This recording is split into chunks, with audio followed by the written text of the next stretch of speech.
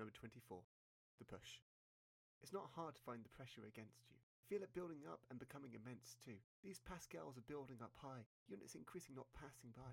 It's quite tough, and it comes from strange places. People demanding you pull out a hand of aces, or pushing you way past your comfort zone, talking about things in distasteful tone. You gotta wear these clothes, think this way, you gotta talk like us or it's not okay. You've got to be up with the latest trend, you gotta like these things or we're not friends. I'm not a fan of this, as you might guess, but it can be a difficult thing to address. The idea of all being the same is almost despicable. It's your duty, when everyone is pushing, to be individual and push back. This is a fun little poem. Clearly, I was feeling very pressured at this point. It is very near exam season, but I don't think it is exam season when I'm writing this, so as you might be able to guess, I think I'm feeling a little bit pressured.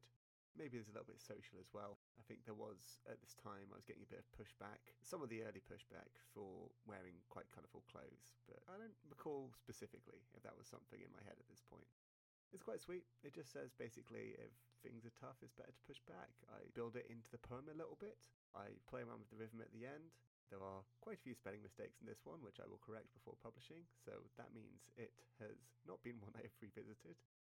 I completely forgotten I'd written this one. It's quite sweet. I quite like it. Not very memorable.